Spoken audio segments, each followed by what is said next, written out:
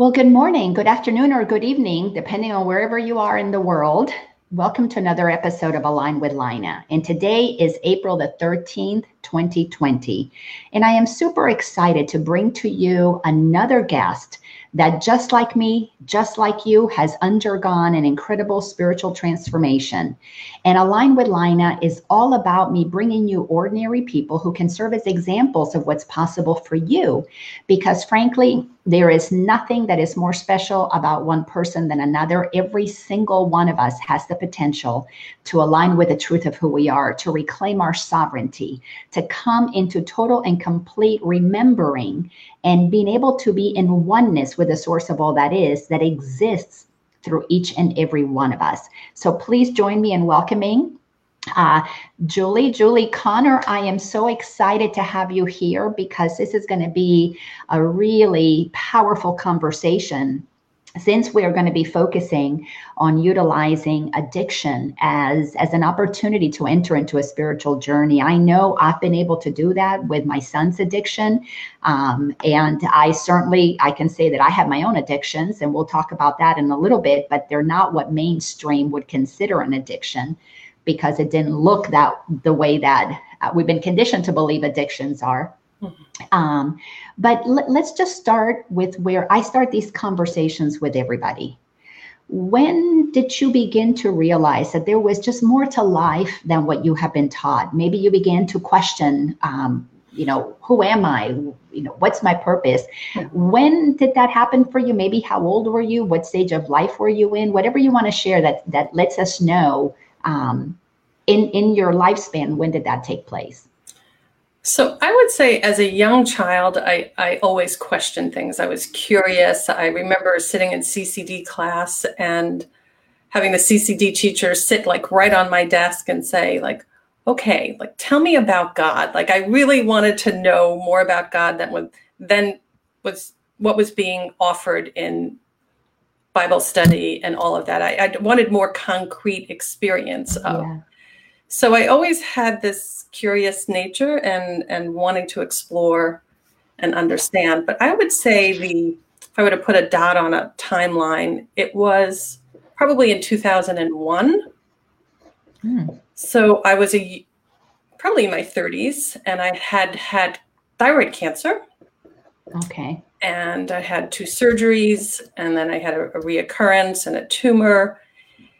And I was supposed to go for what's called a neck dissection, where they kind of cut you from ear to ear, removing all the lymph. And it was in that moment that I was probably frozen in fear. And I went to my younger son, who was 5, and this was prompted by another friend of mine who we were reading spiritual books and exploring our spiritual side, but I hadn't dived deep yet. And my younger son, I said, do you think you can help mommy with this lump that I had in my neck? And he looked at me. He was 5. And this is not the son with the addiction. This is my younger son. And he looked at me and he said, I can make the lump go away with my love, mommy. Yeah. And he innocently places his hands on my neck, bows his head, 30 to 45 seconds, Lena. It wasn't a long I got chills everywhere. And I thought oh, this is really sweet and adorable. I didn't have any attachment to any outcome. I thought it was really wonderful. And then he opens his eyes, he pulls his hands back, and he says, Mom, I have to do that 1 more time today and 2 more times tomorrow. So this is on a Wednesday. Wow. Wednesday, and my surgery was scheduled for Friday morning. So that night, Wednesday night, he does it again. Thursday morning, Thursday night, Friday, I drive into the city, into Manhattan for my scheduled surgery. And at this point, I didn't even want to touch the area where the lump was. I was afraid I was going to spread it or something. And I'm on the gurney outside of the OR, and the surgeon comes out and he starts palpating my neck, and he can't find the tumor. Oh, boy. Look up, look down, turn this way, turn that way. And in that moment, I knew that love dissolved this tumor, and there was a spontaneous healing. So I jumped off the gurney, I'm hugging the doctor, and I said, I don't know what your belief systems are, but this is what happened. And I shared this story with him, and the nurses were just in awe because the whole team is there getting ready. And I just knew that this was the beginning of something big. Wow. Wow. So that is what prompted me to start exploring, well, what is it to touch another human being physically? And I think there's other ways that we touch that can have this miracle of spontaneous healing. Yeah. You can't explain what happened and why it happened. It just happened. So I started to explore Reiki and other practices and really diving deep. I became a Reiki master teacher. I started studying intuition. I did Bible study with a friend for a year. So I was trying to extract from all of these different places to really build an inner knowing and something and inner resources to then bring this to others. In the midst of this, my older son had moved to Florida, and his addiction behavior, I wouldn't say the addiction started immediately, but the addictive behaviors started.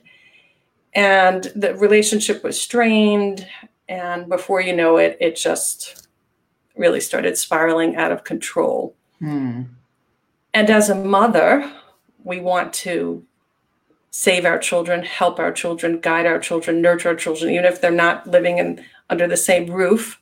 Totally. And I just kept getting this pushback from him. And the further he went into the addiction, the worse the relationship was, more and more strained. And how old was he at that time? He moved to Florida. He was about 15. Okay. And I would say the addiction behaviors and attributes, I will call them, were very present. You know, it's like no one's going to tell me what to do and how to do it. And I'm going to do this my way.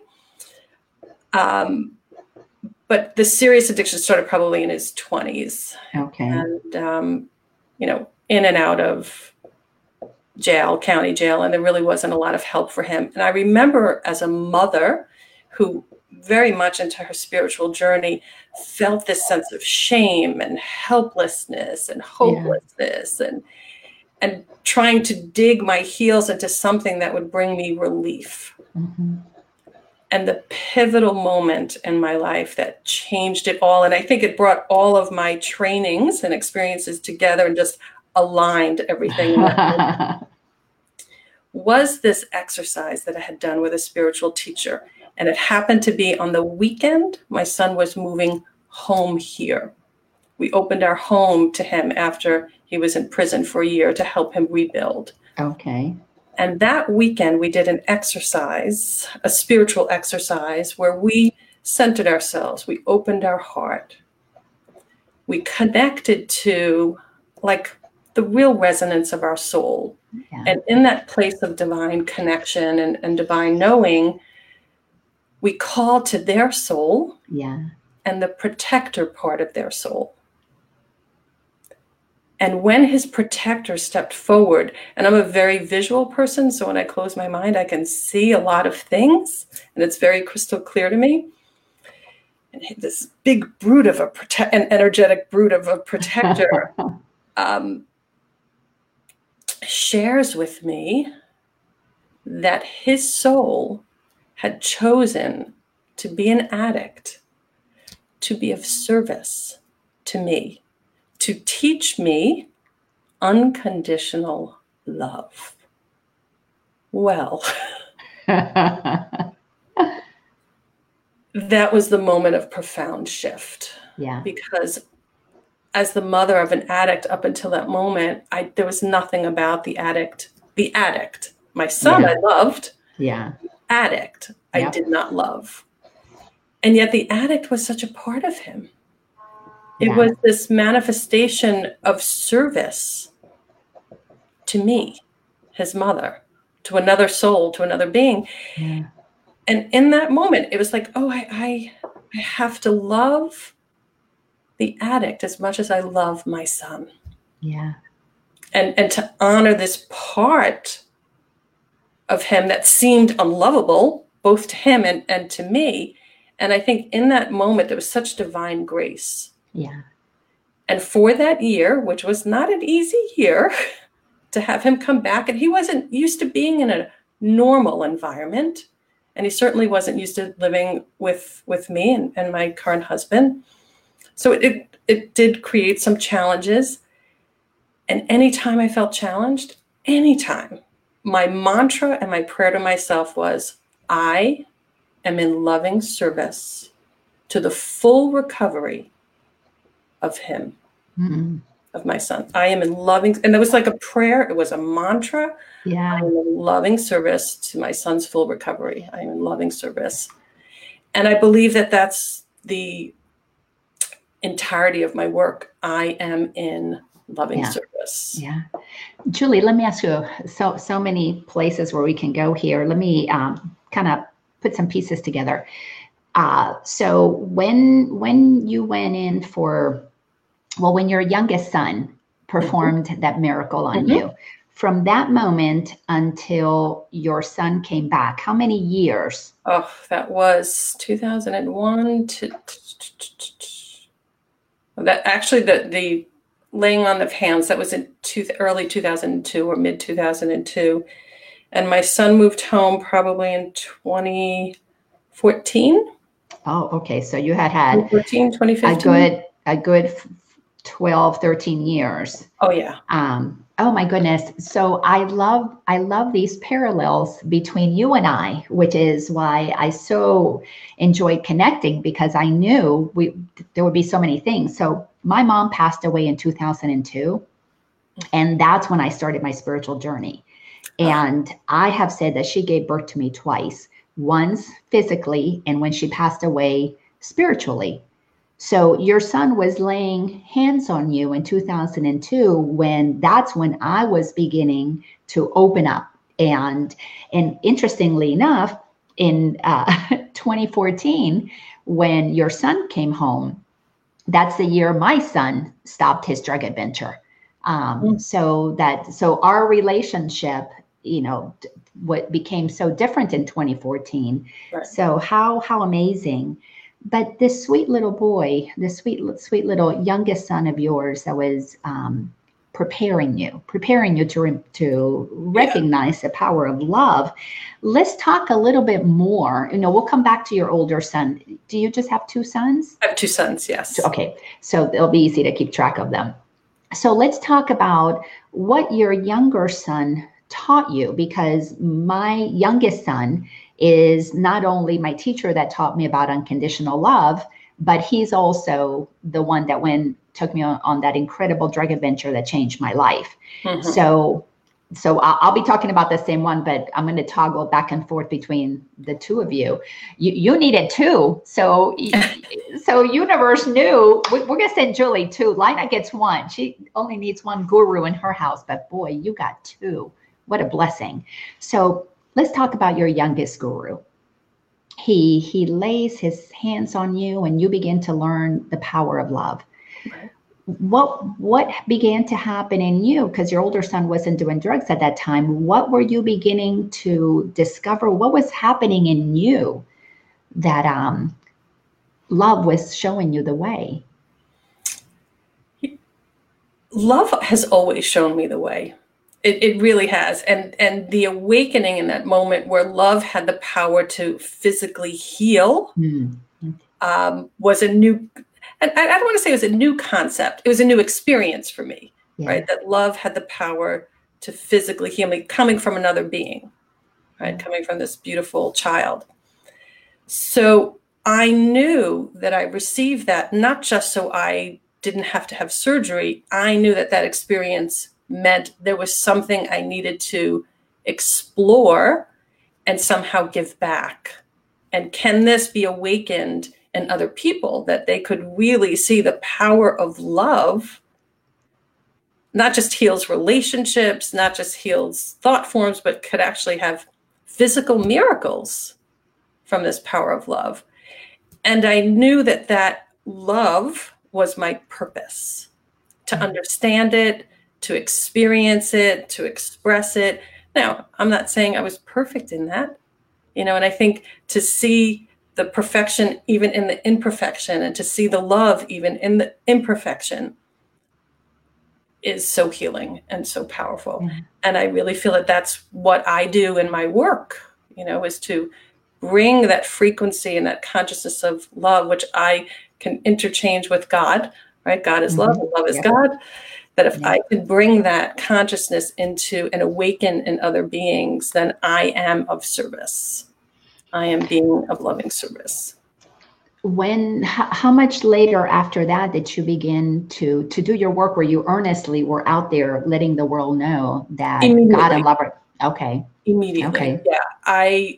So that healing occurred in 2002. Yeah. I started Reiki, which, people were saying, well, maybe it's Reiki. You lay on hands and miracles happen. Yeah. So I did that. I had profound experiences through that, with people receiving that as love. I had one gentleman who was in end-stage pancreatic cancer, and his testimonial for my work, I still have it on my website. He said, having you touch me, I could only imagine is equivalent to a mother holding a child and being infused with like this unconditional love. Wow. And I'm like, I'm doing my work. I'm doing my work. Yeah. So that's what I try to bring. Oh, that is so beautiful. It took me 5 years before I got to that place. I began, when my mom passed away, I began to feel this incredible depression, this incredible fear of death. And what I began to realize, thanks to a friend of mine, I call her my angel friend, I began to realize that this grief that I was experiencing was a little bit out of the ordinary, because my dad had already passed away. Other people, friends, children's of friends have passed away. So moving through grief was something that I felt comfortable being able to be with it, but this was out of the ordinary. And that friend, when I was saying to her, I really am feeling this terror around death. So she gave me a book about a woman who had a near-death experience. And when I read that book, I began to realize, well, wait a second. My fear of death wasn't about me dying per se. It was about God punishing me, because I grew up Catholic. You were talking about the CCD classes, so yes, as good Catholic people have to go through all of those classes. And what I began to realize is I was in such terror of going to hell because I grew up being, a sinner and dirty.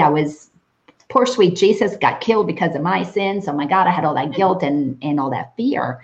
And that book allowed me to begin to change my mind about not only life not ending, but it began to help me see that there was a loving God on the other side. Because Into the Light, the title of the book, was about meeting God on the other side of the death experience. Then that same friend gave me another book called Many Masters, Many Lives by Dr. Brian Weiss. Yes. And that's about past lives. Yes. So I found myself bookended with there's life after this incarnation, and then there's life before this incarnation. That's when I began to realize that life is actually a circle. And I then began to be guided by Jesus. I began to have these remembrances of teachings about Jesus. I grew up Catholic, so I did not have a Bible. We just did not own a Bible. Mm-hmm. But I had things that had stayed in my mind. And I went to a reader who said to me, Jesus is trying to communicate with you and you keep rejecting. And I was like, why would Jesus want to talk to me? So I began to realize that, oh my gosh, I had been remembering sayings of Jesus, but that's as far as I would go. And when I walked out of her little space, it was inside of a bookstore here in Atlanta called Phoenix and Dragon, metaphysical bookstore. She said to me as I was walking out the door, she says, Jesus is going to connect with you. I walked out of that space. I walked past a bookcase, and I kid you not, this book just began to slide out. And it was The Life of Jesus According to the Gospel of John. And I knew I've got to take this book. And that book changed my perspective about Jesus. So for a couple of years, I was being guided by Jesus to do the work that was necessary to bring up my egoic nature, to bring up my fears, to look at all of my past conditioning, where I had to go through the process of forgiving, all of that conditioning. And the reason I'm saying all of this is because then in 2007, I had an encounter with God. And that, to me, there was my mom's death. And then almost to the date, it was like 4 or 5 days to the date. In August of 2007, I had an encounter with God. And if I start getting weepy, it's because it activates all of that incredible feeling. And in that encounter, God let me know, not only was I never a sinner, never could be, because what God created perfect could never be anything other than that, but that God was the source of the energy of love. And it said to me, you have a hard time saying my name, because I would call it spirit or creator or universe, anything but God, because I had too much fear, too much baggage around the word God. And it said, just call me Gisel, which is an acronym, GSEL. God is the source of the energy of love. And he says, if you remember that, that's all you need to know, and your life is going to be transformed.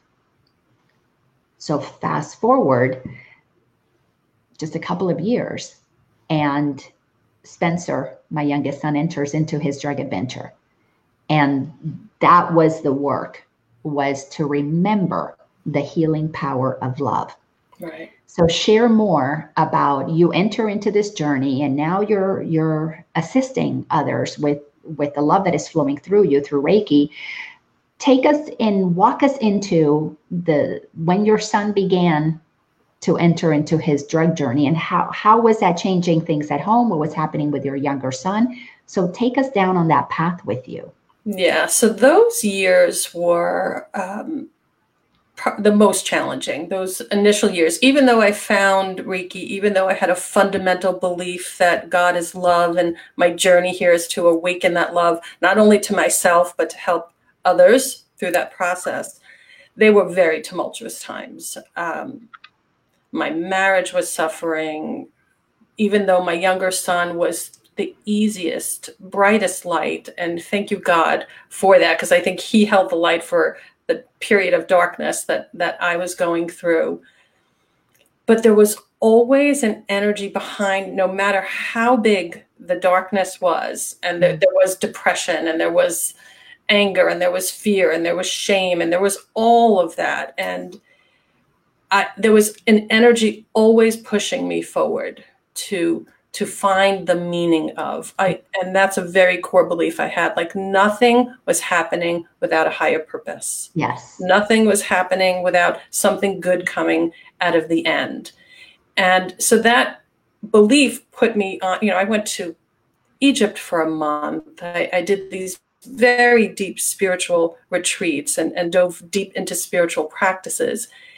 And my awakening, my connection to source was every time I went into meditation, I sat with God. I sat with the God within me. I sat in divine union, and I received so many healings, whether it be of memory of past life, whether it be a belief that I held, whether it be an energy that I created around a belief that I held. But in that moment of divine union and in alignment with source, all of that dissolves. So my practices were then, okay, I'm having these experiences in meditation, and that's all fine and dandy and wonderful and beautiful in that moment. But can I bring this into the reality of living day to day? And I think that's the challenge for many people on a journey. Yeah. You have an experience, you have an awakening, you have a divine union with source, you have all this beautiful grace moving through you, and then you open your eyes, you're out of the meditation, and a different reality is there. And can you bring the reality of your divine connection into the divine present moment? right? Yes, that's so beautifully said. So you talked about a current husband. Were you still married to your children's dad at that time? You said that things were My challenging your Yeah, my marriage. older son and his dad and I, we divorced when he was about 2. Oh, okay. So, Yeah, okay. yeah. Yes, because shortly after I had my encounter with the divine, and I began, just like you, know myself as love, know everything as love. Then came the reality of going through a divorce from my kid's dad. And at the same time that I am moving through my divorce, by then I had already started teaching. I was given a workshop to teach called The Power of Awareness. And I'm like, I've never taught spiritual stuff, but I trusted, like you. I had that certainty that I was being guided. I was given to the word, to the, the punctuation, exactly how to teach the power of awareness. And the one tool that we teach in it, and I say we because it's God's workshop, so called Shift and Lift, and it's about shifting our perception from the low frequency of fear to the higher frequency of love. But at the same time that I am out there teaching, speaking at various spiritual centers in the community, I'm going through a divorce and I meet another man. And this other man comes to one of my classes, and I knew what we knew instantaneously. We were soulmates. So I wasn't even done with one marriage, and I dove into another relationship. And that was in 2008.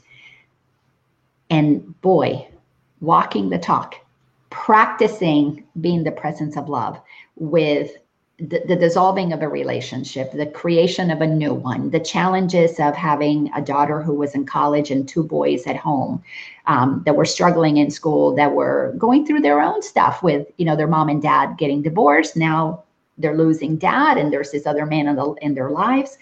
And trying to bring all of that together was quite the challenge. So share, how did you begin to implement? How did that show up in your life? Taking that time that you said in meditation, where it's easy to connect in meditation because you shut the world out, then you open up your eyes and boom, you're back to. I used to say, before enlightenment, I would do laundry and pay the bills. After enlightenment, got to do laundry and pay the bills, kind of like the Buddha said, chop wood and carry water. How did you integrate the truth that you were discovering was possible for you, that peace inside, and being peaceful amidst the chaos outside? I would say that it was just an ongoing process. Every day through the practices brought me one step closer. And when divine guidance comes through me and it's crystal clear that, we need you to do this and you need to do that, my ego will scream, there's no way I can do that. And I'm not prepared for that. And yet I never, and that's also an unwavering truth for me, I never step away from divine guidance. Yes. As much fear as I may have, as much as my ego will scream, you can't do this. I'm even doing daily meditations, and my ego is like, you don't even have anything to say. Like, how are you going to get on there every day and share? And that voice is much lower in volume than it was years ago. It used to scream, and now it's barely audible, but it's certainly there. Yeah. And I would just answer it with, because this is what I'm being divinely guided to do. And I honor that. And the voice, can quiet down. But what shifted for me was diving deep. Yeah. Therapy once a week has its place, has its value. I wasn't getting the benefit that I was seeking. Mm-hmm. So I decided to dive deep. Deep into my meditation, deep, finding spiritual teachers that I felt aligned to, that I felt called to, that would divinely show up in my life, and I'd receive exactly what I needed. For me, the deep dive made all the difference. It made the transformation huge, and the shifts tremendous. And sometimes it's an unraveling. There are belief systems that get in there that are so entrenched that we have blind spots and we don't fully see them for what they are. Yeah.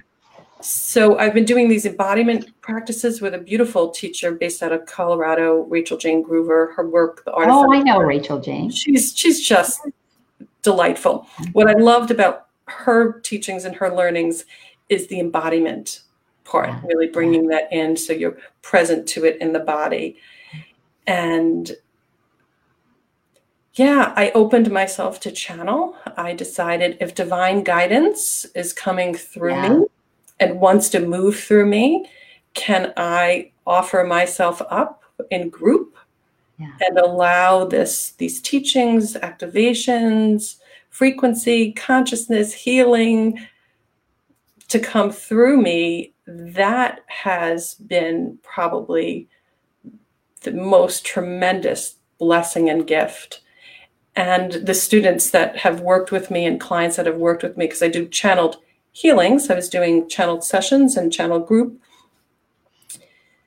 What they're receiving from that is, there's a part of their soul that's aligned to the truth of what's coming through for them. Absolutely. And waking that up. So deep dive for me has been, and my marriage for those many years that my son was actively addicted and even coming out of that addiction and moving home, my marriage was always on the verge of crumbling. And you talk about past lives, right? One of my beautiful teachers had gifted me over a year ago with a story of the past lives for both my husband and myself. Oh, wow. Where she said, I hold the memory of not getting what I need. He holds the memory of me leaving him. So he can't fully show up because he believes I'm going to leave him, which was very possible. Yeah, he's protecting himself, And I'm holding the belief that I'm really not getting what I want and what I need. And it was fascinating as that energy was unraveling for me, as that was not really true. I have everything I need and then some. Yeah. And as that started to unwind, I could see it mirroring in my marriage. He's letting go of the belief that I'm going to leave. I'm letting go of the belief I'm not getting what I want, and how that brought us back into this really beautiful place of connection. Absolutely. So we are expressing not just what's going on in this lifetime, right? Many times we're expressing things that have happened in other lifetimes. We are so multifaceted and multidimensional. There's so much more than what's visible just in this timeline of our birth till when we die. It's been fascinating to explore all of that. Oh my goodness, that is so fabulous and so incredible. The parallels are uncanny. But to me, one of the things that came to share through the power of awareness is that we all go through 6 phases from conception to enlightenment.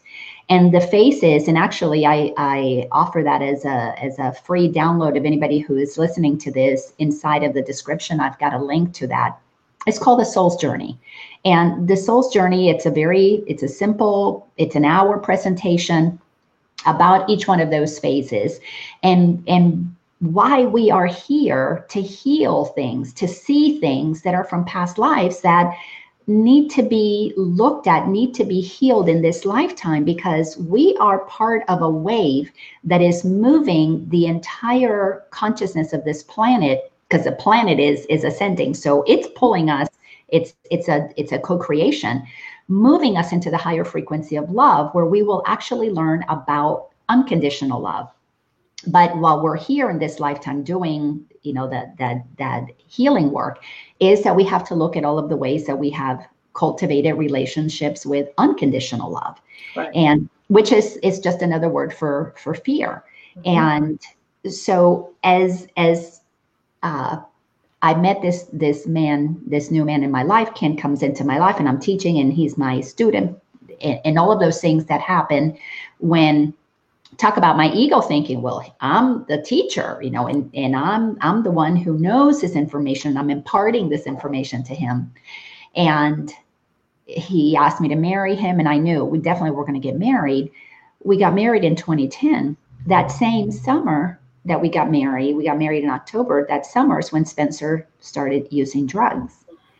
And through that journey, through those next 4 years, which interestingly enough, totally, completely, looking back, hindsight allows you to put the pieces together and it all makes sense. So Ken and I got married the same summer Spencer started doing drugs. Ken and I got divorced the same summer Spencer stopped doing drugs. Wow. And those 4 years were the perfect opportunity for me to literally walk between love and fear, between conditional love and unconditional love. And one of the things that I began to realize is that Spencer's addiction to drugs was no different than my addiction to safety with Ken. Ken had become this archetypal, men take care of their women, knight in shining armor, who's going to protect me and provide for me, and told me he was going to give me the world. And he was actually pretty well to do, extremely generous in the beginning. But then as my son needed my attention, the work that he's here to do, I think, in this lifetime is around jealousy. So he thought that I would cheat on him as previous wives had cheated on him. So he was jealous pretty much from the get-go of our relationship.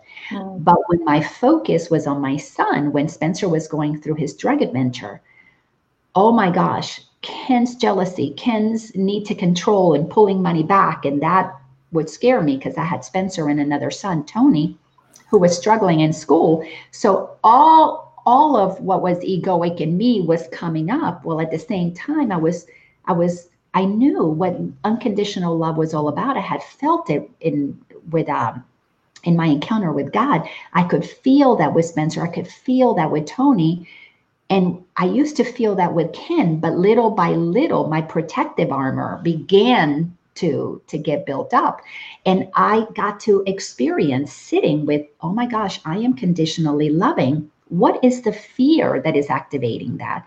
And I am unconditionally loving my children. How come I don't have fear around Spencer's drug use?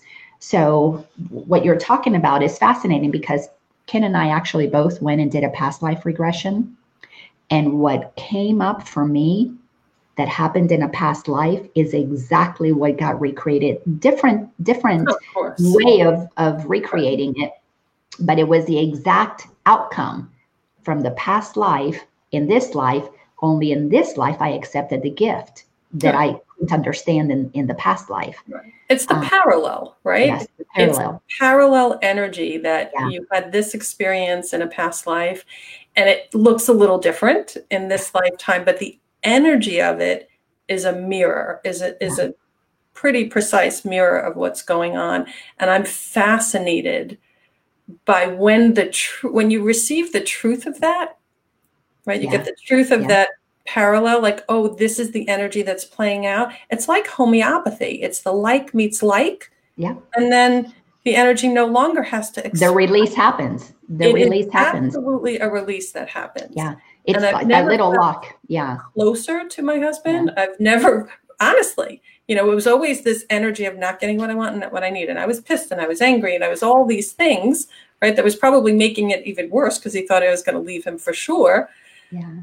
But once I got the truth of that, and I know that it was divine timing, it had to happen now because I had to do all of this other work to get there, to really get in a place of really anchoring in. I have everything I need. I am so well provided for on so many levels, right? I don't really want for anything, and to fully embrace that.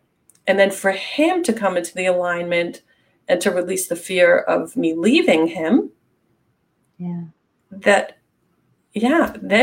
we have an energy where we can deeply connect, right? But there was the whole process that needed to happen. And he has been amazing for this not to be his son, my older son, not to be his biological son, and for him to open his home and to provide for him while he was going through his recovery and rebuilding of his life.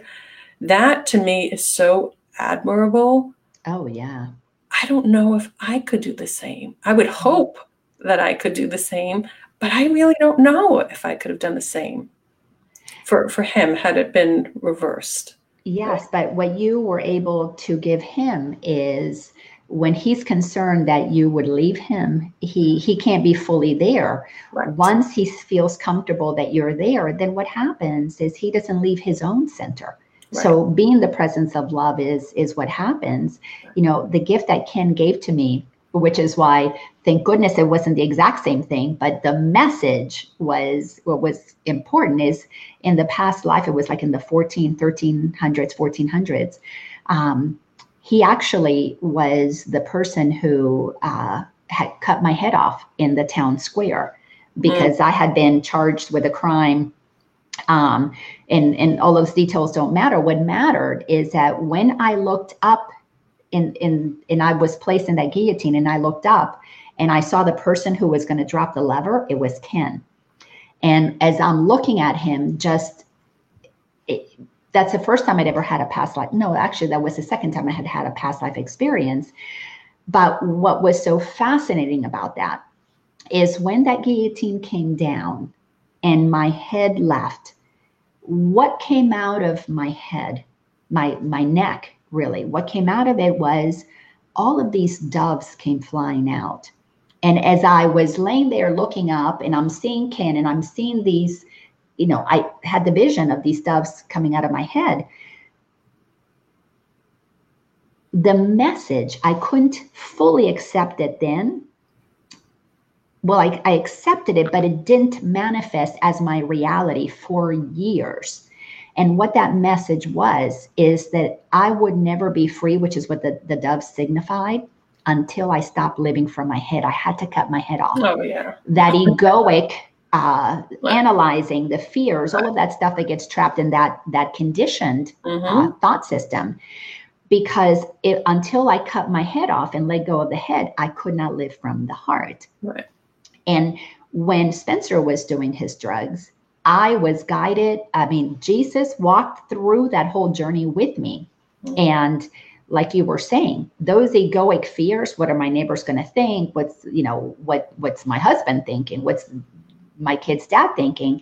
Because I was guided to deal with his drug use in a very different way. I was told this child does not need a drug intervention. This child is in need of a soul intervention, spiritual intervention. He is here to teach you that until you recognize that we are all non-physical and eternal, you're still going to be in fear because you're going to be attached to his body. Right. So I was thinking, okay, I lost my head, but when you lose your head, you're also supposed to lose attachment to the body. So I had to deal with these two voices in my head, one telling me, he is going to be just fine. He doesn't belong to you. Stop thinking of him as your son. He is your non-physical brother. You guys are one and the same. He's expressing as another aspect of you to give you the opportunity for you to embrace your eternalness. And in eternalness, love places no conditions. Right. And as I'm hearing this, so I would tell Spencer, we have to make a deal. This is what I'm being guided. You can do your drugs because I'm not concerned about what the drugs are going to do to your body. But when you come down from, I am concerned about what these drugs are doing to your soul, because you have these beliefs in your mind that keep you from knowing your magnificence. So he would go on his highs and feel better. He'd drop into his lows and I got to coach him. And that's when I began to really realize every single one of us is born a bringer of love and light. We are the soul personified. Yeah. And my work with him was the work that I was going through with Ken, which was I had to begin to see Ken as that same loving essence, because when I wasn't coming from my loving essence. When I was in my fear, my defending myself, that, justifying to him, I'm not cheating on you. It was, Spencer was my teacher as much as I was his. We were both student and teacher. That's when I realized our brotherhood, our sisterhood, our eternal connection. And oh my goodness, it was a fascinating time to, in my mind, have to switch my relationship with my son so that I could really come to terms with opening up my heart. Yeah. So share about your relationship with your son as he was going through his drug experience. What was going on in you?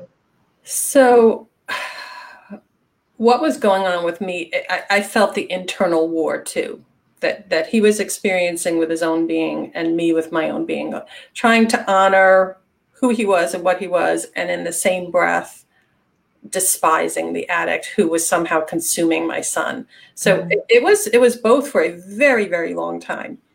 His year in prison, which was the saving grace for him, and he called me every day, sometimes several times a day. And what I do to him is woo-woo, and that's okay in his experience. My son too. However, during that year that he was in prison, he listened to a lot of woo-woo, a lot of woo-woo. And I tried to be more mainstream woo-woo than my woo-woo-woo-y self. But there was I was touching a part of him that I remember. I was touching that young boy who is sensitive, that young boy who is intelligent. And somehow all of that got stifled, right? And the addiction took over a very long time and was the front seat driver. So I felt like we were rebuilding. There was a rebuilding and reconnecting. He still is my biggest teacher. He still is my biggest challenge.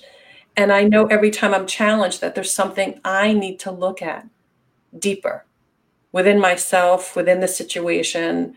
He can trigger me in ways that I don't think anybody else can, where I can hold judgment, where I can hold fear. And I know and fully understand that is the time that I need to look at that. Like he's teaching me, you're holding judgment here, you're holding fear here. And he's actually on. He said, thank you. Oh, that's him. That's him. He's here. So that's beautiful. That's growth for me, and that helps me deepen. And I went to Hawaii last year to write a spiritual book. And I was so excited. I was going to take all these beautiful experiences I had and all of what I've learned and my poetry that I feel is very spiritually guided. And I was going to put it into a book form. I love to write, and I was super excited. Day 3 of my writing experience, I'm walking, and I love to walk in meditation. I love to be fully present to what's around me and in my body. And as I'm walking to the class, titles of books were dropping in. And I love children's stories too. So 3 children's books titles came through, and the title of the spiritual book I was writing, and then the title of the book that I was there to write dropped in, and I could feel every ounce of my physical, mental, emotional, spiritual, all the parts of me lit up. Yeah. And the title of the book was Through the Eye of the Needle. Yeah. A mother's journey, a mother's recovery of her son's heroin addiction. And I knew that was the book I was actually there. I have goosebumps all over. I had goosebumps all over. And when I walked into the classroom and told the gentleman who was instructing the class that, I put 3 days into this book, and now this title comes in and it's pushing everything out of the way. This takes precedence over everything. And he looked me straight in the eye and he's like, write that book now. The world needs you. And I remember I started to cry, and I knew that this, like books, words, your work, it just really wants to be birthed through you. Yes. Right? We are birthing an expression of God through our being. And if my words and my experience can touch another being and bring some illumination of truth, some capacity to heal, some repair of a wound, then I'm doing my work. Right? I'm absolutely doing my work. So I called my son, and I did not want to write this book without his permission. And he immediately said, Mom, if that could help one person, then yeah, absolutely. And my guidance was, to ask him to write a chapter in the book, and he was a little, resistant. Oh, I don't write, and no, I don't think I could do that. And I said it'll be more of an interview. I really feel, and I'm really getting guidance that your voice needs to be in the book too. This is my experience of walking this path with you, but I'd really love to have your voice and what it was like to be. Like we don't know what it was like fully for them. Yeah. And I'm happy to report he is married. He has a stepson who's 12. I love him dearly. And he has 2 of his own children, Christian and Juliana, 3, and Juliana will be 2. And it's a beautiful life. He has a beautiful life and has turned it around. And I'm sure he feels very comforted from the life that he left to the life that he's living and worth living. So it's pretty exciting. Oh my gosh. I love that. Love that. And again, more parallels. So Spencer and I knew from probably halfway through that we would one day write a book together. But he said to me, Mom, I don't even want to think about that till I'm done with college. And he just graduated a few months ago in December. And we're going to actually write it together. And so it's going to have my parts and then his parts, so that it can show exactly what we were going through. Because for him, I was just as much his teacher, because I was helping him remember his truth while he was helping me remember my truth. And it's just such a beautiful journey. I'm a student of A Course in Miracles. Actually, I became a student of it in December of 2011. So it was just, Spencer had been into his drug journey for a year. And because we already had this agreement that I would coach him when he came down from his drugs, so that we could get into his head and find all these untruths that were causing him such distress and fear that he had to then numb himself with drugs. We started studying A Course in Miracles, and the Course in Miracles says that everything can be looked at in this way. Is that if you're aligned with who you are the presence of love. You're being love. Duh. Yeah, we all know that.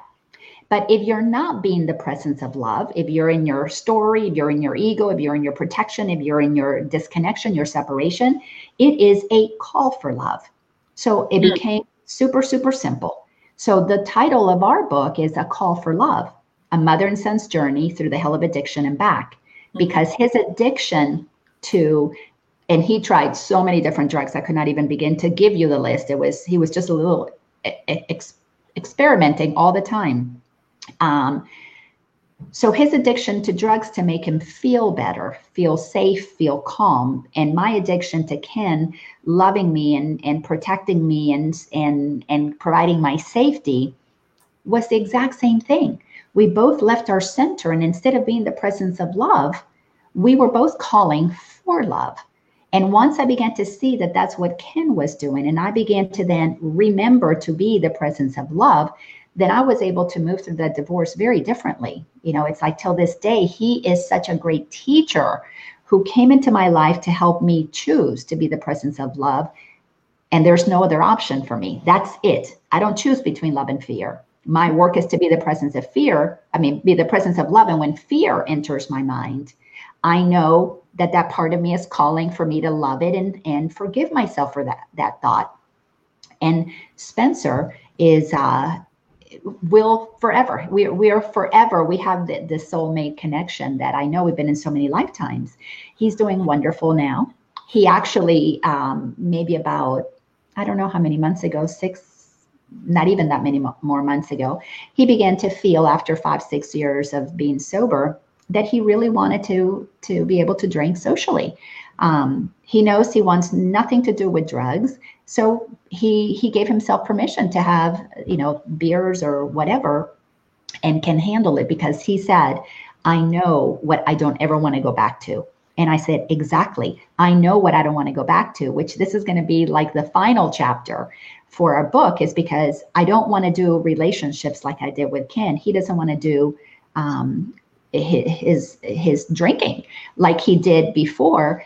And now I'm in a brand new relationship where it's all about being the presence of love and not going back to my old addiction. So with my new partner, it's like, I don't need anything from you. I discovered my wholeness. I'm bringing into this my whole self. And the freedom in that relationship, I've never experienced before, because I came bringing love. Where before I was calling for love. I was calling for safety. I was calling for something. So it's more of a getting kind of a relationship, conditional love. But tell me about your book. When is that going to come out? How can people get a hold of that? Where are you in that process? Yeah, so I'm in the midst of working on the book still. I'm the guidance was a 10/10/2020 launch date, which seems very soon. We'll see how that works. Yeah, so I'm working on that, and I just wanted to talk about your comment about loving, and I think we can take spiritual practices and really hone it into one very simple practice. Yeah. And that's to love what appears unlovable, both within us and around us. And I think if anyone were to take one practice and to practice that every single day in every one of your interactions, we would be in a beautiful world. Well, to me, that's how we stay aligned. If we, and that was the whole purpose of this title, Align with Lina, is to bring examples of how do we align with that truth, with that, how do we be that presence of love? Because what wouldn't work if we were in our own center, aligned with our authentic, loving self, and then radiate that to the world? Yeah, and people don't know really what that means. It sounds simple, and it is simple, right? Love is simple when it's in its purest form. But to love without attachment to an outcome, to love without judgment, to love without any expectation. And that's not how humans are experiencing love, or, in relationship, or even to themselves, right? There's so many things that get piled on top of that. But that's my practice. Yeah. Have I perfected it? No. But I know that is the carrot that I am always moving towards, to do that the best I possibly can. Can I love without attachment? Can I love without judgment? Can I love, accept, and honor? Can I see the divine in this? And that's the energy that moves me in relationship, both to myself and to others. And it challenges me every single day. And I know that I'm doing my work. If it doesn't challenge me, then I'm fully enlightened, right? Or I'm just Julie doing her work. And I do it better than others. And it's what I do in my work, in working with women and in group. Yeah. I'm going to have to say ditto again, because that is it. There is, and my sweetheart, I was very clear with him from the beginning. Just my number one priority is my alignment with God, which to me is the source of the energy of love. So for me, that's number one. I have to be in alignment with that. And from there, everything works from there. But you're absolutely right. That becomes the goal, the intention, the only thing that matters, because everything else falls apart without that. And if it's not working, it needs more love. Yeah, exactly. Right? And what, that was one of the biggest challenges, was loving myself through the times that I was being fearful, judgmental, because I had to see the depths of ugliness inside of me. Right. And when I began to love my egoic self, my scared little girl that was, trying to hold on to daddy when dad left our house, trying to hold on to my safety, and my world got turned upside down, and the guilt of not being good enough, and an unloving God punishing me. When I began to see how I turned into a first-class manipulator to control the world outside, so I wouldn't feel the emptiness, the void, the disconnection inside. Oh my gosh. And that's where, like you said, knowing that be love is simple, but what's not easy and so difficult is sitting with all the ways that we're not Right. and forgiving ourselves for that. Right. Yeah. Julie, before I ask you a last question, I want to put up here your website and how people can reach you. Talk to folks about what you offer, how they can reach you. Yeah, so I have a new offering. For clients that I've seen in the past, I may continue to offer sessions, but that's not my new body of work. My new body of work is deep work. So the smallest package that I offer now is a full day.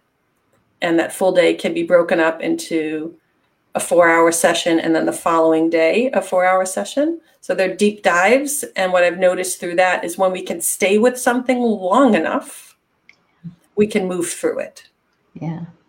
And if we're just doing these little blips of touching into that, and then you kind of retreat back into what we would call your normalcy in your life, and then next week we touch it again, we're getting to it, and it's a very slow process, but it's still a process, and it's still moving you in the direction of healing and coming into that full alignment. However, I'm a deep diver. That is my gift. And I'm going to take you on a journey that we're going to dive deep. I'm going to hold you every step of the way until we can get to that place of holding light and love for whatever that shadow, pain, wound is. And that's where the transformation happens. Oh, yeah, that is so beautiful. I am so grateful that you do that. I'm sure we'll have to do some things together because that is the kind of work that I've been doing, but I'm being called to move more out of that and teach more those 6 stages so that people have a roadmap to navigate the journey. But the deep dive journey is one of those phases. And that is, oh my goodness, I'm so grateful that you do that. So people can reach you at julie.thelightwithinus@gmail.com if you want to email her. Or go to her website, which is Julie Connor, JuliEconnor, for those of you who are listening via podcast and you can't see the scrolling information. Julie, please share whatever you want to share with anybody who's dealing with somebody that's going through an addiction. What would be your words of wisdom for anybody dealing with an addict right now? Yeah, love the addict. Goes back to that. Love the addict. And that doesn't mean you have to accept the behavior in whatever form that is around you or your environment. It's just sending the frequency of, I love you, I honor you, I know there is a higher purpose for your behavior, even though my humanness of being your mother, sister, aunt, grandmother, wife, whatever, it's really not enjoying this experience, but that there is a higher resonance of energy. There is a divine flame of God in that experience, and to see it, to know it, to honor it, to love it, and just to send it without attachment, without an expectation that flame of love is going to somehow catapult them into their own awakening. We all have our own process. What I love about these times right now, in this time of giant pause, is that we have great opportunity, phenomenal opportunity to sit and be with ourselves and to really bring that heart flame of love to any part of us that feels unworthy, unlovable. And I'm really honoring this time of what seems like chaotic and illness as a great time of awakening. A great time of awakening. And if anyone is interested in joining our morning and evening meditations, I'm holding them Monday, Wednesday, Friday at 11 a.m. via Zoom. And they would have to sign up for that, so they can email me for that link. And Tuesday and Thursday night at 7:30. And they're 45 to 60 minutes long. And we're just really receiving what comes through my channel. And channel is just me going into deep meditation and allowing my being to be a vessel of divine grace, and however that comes in, wisdom, activation, teaching, healing, and really lifting the energy of what's dense and what appears dark, and to see the light in it. Oh, that is so beautiful. So I want to remind people, if you're going to email her, it's julie.thelightwithinus@gmail.com. Is that information also on your website, julieconner.com? There's a contact page, yeah. Okay. So they would just put their name and their email, and I can contact them via the website as well. Well, the website is being revamped. It's very copy heavy right now, and I'm working with a woman to redo it, so don't mind. But the content is there, and my love is there to really support other women, other mothers. And what I want to say, Lena, the work that I do and the depth of it, there was a woman that did a weekend retreat with me, and it was her first time experiencing my work. And she stood up at the end of the weekend and said, "What I received from you in these 2.5 days is more than I received in 20 plus years of therapy." I knew you were going to say that. And that touched my heart, and such a confirmation that the work that I'm doing, the work that I'm allowing to move through me, is doing the work. Yeah. Right. And people are showing up for that. And I feel so honored and blessed to be able to witness that in someone, and to see their awakening, and to see their healing, and to see them come into alignment. That's a blessing for me. Yeah. Yeah. Oh, huge blessing. No surprise that you would receive that, because in traditional therapy is wonderful, because our angry side, our wounded side, that part of us gets to talk. Yes. But in these deep dives, our soul gets to speak. Our soul gets to, and that's the work of awakening, is giving our soul permission to express, because a deep dive is to go retrieve that part of us that's been back there covered up with all of those all of that suffering. But thank you so much, Jane, for your comment. She says that this has been an engrossing and engaging deep dive into both of your lives. Thank you so much. Lots of aha moments to take into her heart. Well, thank you, Jane, and everybody else who's been with us, Lulu and Joan and Chris, so many here who've been with us. I thank you so much, Julie, for the work that you're doing. So much, it just such an incredible time. The only thing that I wanted to add, not because it's missing anything, but more to go side by side with what Julie said about, if there's an addict in your life, love them, is kind of reiterate something that we said earlier. I want to make sure you don't miss this, is that if you have an addict in your life, you have been blessed. You have been blessed with a teacher in your midst. They're here to teach you about the very love that Julie was saying. Learn to give that to them, and your life will be transformed if you accept that invitation that Julie just offered you, to take that deep dive and learn to open your heart. And then for everybody that's with us today, come back next Monday for another episode of Aligned with Lina. I've got Corinne Zupko, and she is fabulous. She wrote a book about using, she was so anxious, and her life was all about anxiety, and she learned to move through that anxiety. She's also a teacher of A Course in Miracles, because A Course in Miracles helped her move through anxiety. So come back next Monday and listen to that. That's going to be April the 13th. So that's going to be April the 20th. That's going to be a wonderful conversation. But Julie, again, thank you from the bottom of my heart. What a great to have a soul sister here so that we can help everybody else. To the rest of you, thank you all so much. And remember, you are magnificent, because you're exactly as God created you, the presence of love incarnate. You can deny that, but you cannot not be that. Thanks a bunch, and we'll see you next Monday. Bye-bye.